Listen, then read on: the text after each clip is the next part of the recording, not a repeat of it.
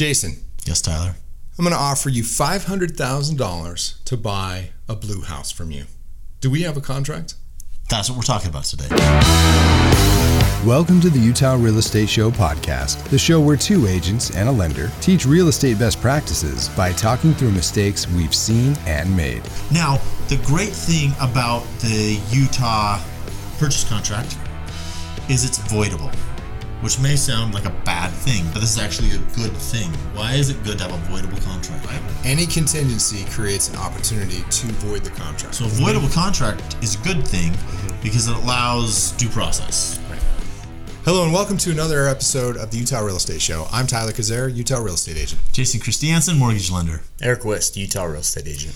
Today we're going to be using a whole bunch of vocabulary because we are talking about what is a contract, what composes a contract, what are some of the words like voidable, void, executory, executed, duress, misrepresentation, all of these. We're going to talk about all of these today. And ultimately, this is an opportunity to ask your real estate agent to see if they're qualified, right? To see if they understand all of these things. And the implications of it. And what it means if it's not there. Like what if they write a contract that's voidable? Like that's probably, Yeah, that's going to be a problem. Or not. So let's talk about the elements that we just talked about. $500,000. Okay, yeah. For a blue house. For a blue house? There you go. Okay, those are the terms of the contract. I have the $500,000. You have the blue house. Okay, yes. that was. Now we tied it up. Now, yeah, we changed my blue house. Yes. Now we not can a blue house. Not a blue house. I will sign for Eric's blue house and take your $500,000. And by doing that, we just made the contract voidable. But we'll talk about that in a second. Okay. So we have an offer. Yes, an offer. We have consideration. $500,000 is my consideration. I have blue house is mine. Right. It's been accepted. And then if we agree, we have acceptance. How do we say we agree? But this would work in the state of Utah. If you're not a realtor, you can do, Utah recognizes verbal contracts. However, both parties have to agree that they agreed to something that they now disagree about. And then you got to take that to court. It's a bad idea. It's a really bad idea. And So it's really hard to prove. Yeah, in writing. So in writing, I'm going to write down, this is the thing for this much money. These are the parties involved. Okay? And how do you prove that you accept that? With a signature. With a signature. Very good. But also, that's not enough because they need to be competent. They need to not be under duress. They need to not be misrepresented or have any undue influence. Yes. So let's talk about a couple of stories here. Okay, let's story time. Story time with Tyler. We love story time. I want to tell you a story about a real estate transaction that I heard about. I did not participate in this real estate transaction.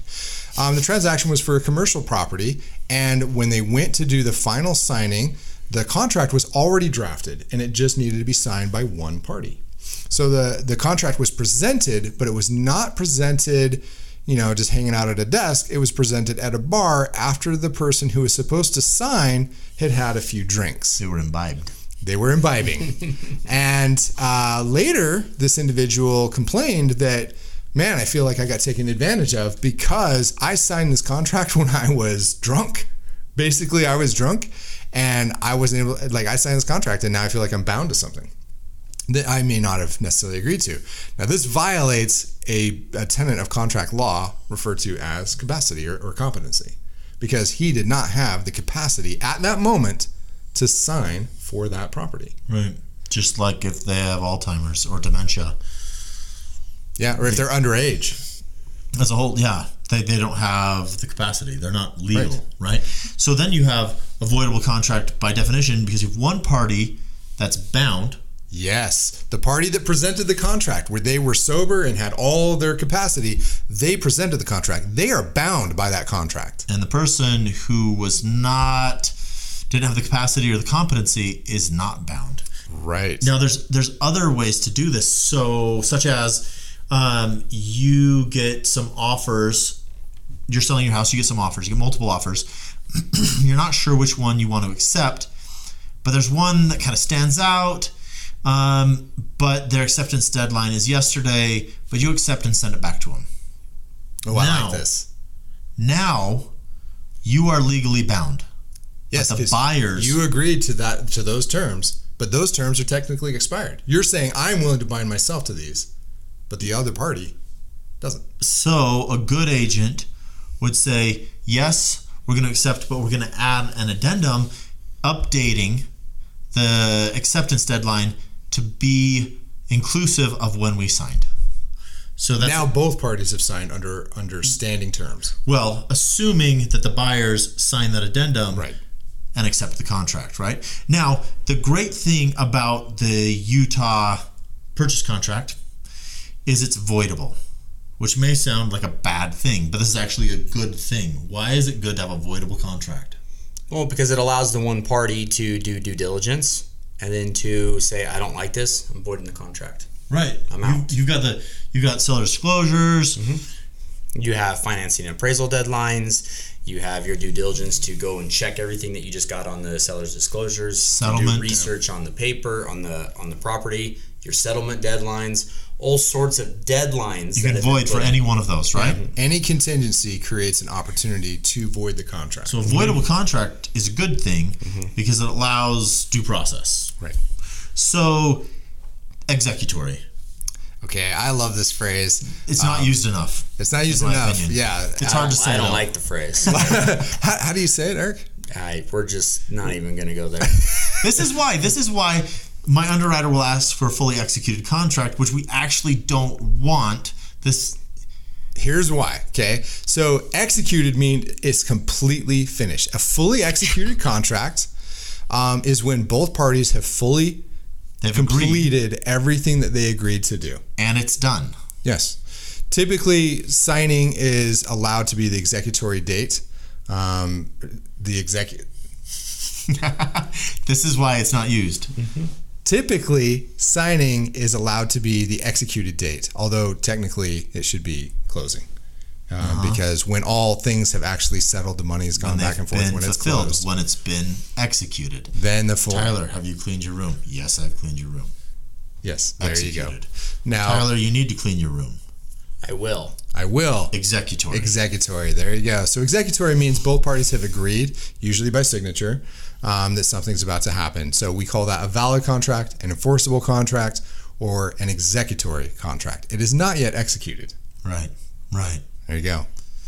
So last couple of phrases that we want to kick in here and just make sure that we discuss them. What is duress? Sign this contract or I'm breaking your legs. That is duress. Sign this contract, I'm breaking up with you. Sign this contract. There's all kinds of ways to do it. Or you're not getting your inheritance or whatever it may be, right? When there is coercion involved, this is duress. Okay? Duress makes a contract provision voidable. And so the person who presented the contract is bound by the contract. The person who is under duress is not bound by the contract, or rather, they have the opportunity to void the contract. Yeah. Okay. What about misrepresentation? Let's say that we referred earlier to $500,000 to buy a blue house. Right. What if this is an out-of-state buyer? They come to see the blue house on the day before closing. Everything's done. They're ready to go. All they have to do is sign. They come, they look at the house, and the house is in fact green. What happens if they already signed? Voidable. Yeah. Because I've seen clients sign, never seeing the home because they're out of state. And close on it? They close, and then now they show up to their house because they couldn't get there. If it's closed, now you're going to have to challenge it in court. That's a big problem. Yeah. In the contract, it said that I was buying Jason's blue house. Jason said, yes, you can have my blue house. So you would have... And then now you closed on a house, you show up, the house is not blue. It's red. You have green. You now have avoidable defense in order to pursue. Yeah, which should still check on what you're buying before you buy it. Right. But Yeah. once again, Jason misrepresented his blue house. Right. That was so I'm easy. colorblind. Well, so a misrepresentation that gets into a whole other thing. It may not be a misrepresentation if Jason's colorblind, but the point is, if there is misrepresentation, there is a voidable defense there. And then the final one is undue influence. A little bit of story time for Eric right now. So this one is, we actually see this one a lot in all sorts of spots within the contract. I've seen it where you have an individual, let's say, we'll just pick on Jason since he has the blue house. Yeah. We all know that one in the influence. neighborhood, the blue house. Yeah. He's the only one on title. It's just his house. I want to buy it from him. But all of his kids... My kids don't like Eric. No. And so they keep saying, and I offer a fair price. I offer asking price. I offer this. I offer all of these things. And... You can't do it, Daddy. I don't like it. And they give him all of these reasons and all this stuff. And they talk him into it. Let's flop it, because that we wouldn't have a contract. There'd be nothing to enforce. Yeah. But let's say instead, I offer you lower. Crooked. Yeah. And my kids are going to get a kickback from you. Ooh. And they say, but do it, Daddy. You should do this. We can have all this. You do this. Oh, I sign away. Now I have undue influence. Yeah. If Eric didn't do it, my kids did it. And it this is a representation. It wasn't duress. This is a hard one sometimes to prove and to do things, because sometimes you ask for opinions from people. You ask a lot. Well, this is where you need to be very careful on the person that you're asking their opinion. They are not the one buying the home. You are. You're the one that's under the contract. You're the one that is giving the consideration, the dollars, or selling, either way. So when you go look at homes, are you going to bring your entire posse of 30 people to give you approvals? If you do, make sure each one of them are on the contract to buy the home with you, because their opinions will change drastically. I said that to an individual who decided to bring several of her friends, and I said, oh, these are great. You guys are all on the contract together? And they all stopped and looked at me and went, no, she is. I went, just remember that she's the one buying the house. And they all went, oh okay. And it changed. Okay, so what did we learn today? Well, my key takeaway is that contracts are complex instruments, and you need to make sure you read that contract and understand what you're agreeing to. It's important to know the pieces that make it binding and what's required of the parties in that process. Remember that you need to work with somebody who understands all of these contracts, all of these terms, and know how to write it correctly for you. Jason, I'm really happy with my blue house. And I'm happy with my $500,000. So if you want to feel like that, like this video, comment on it, and share it with your friends. If you want to get in touch with us, shoot us a text at 801-228-7687. Make sure you mention the show.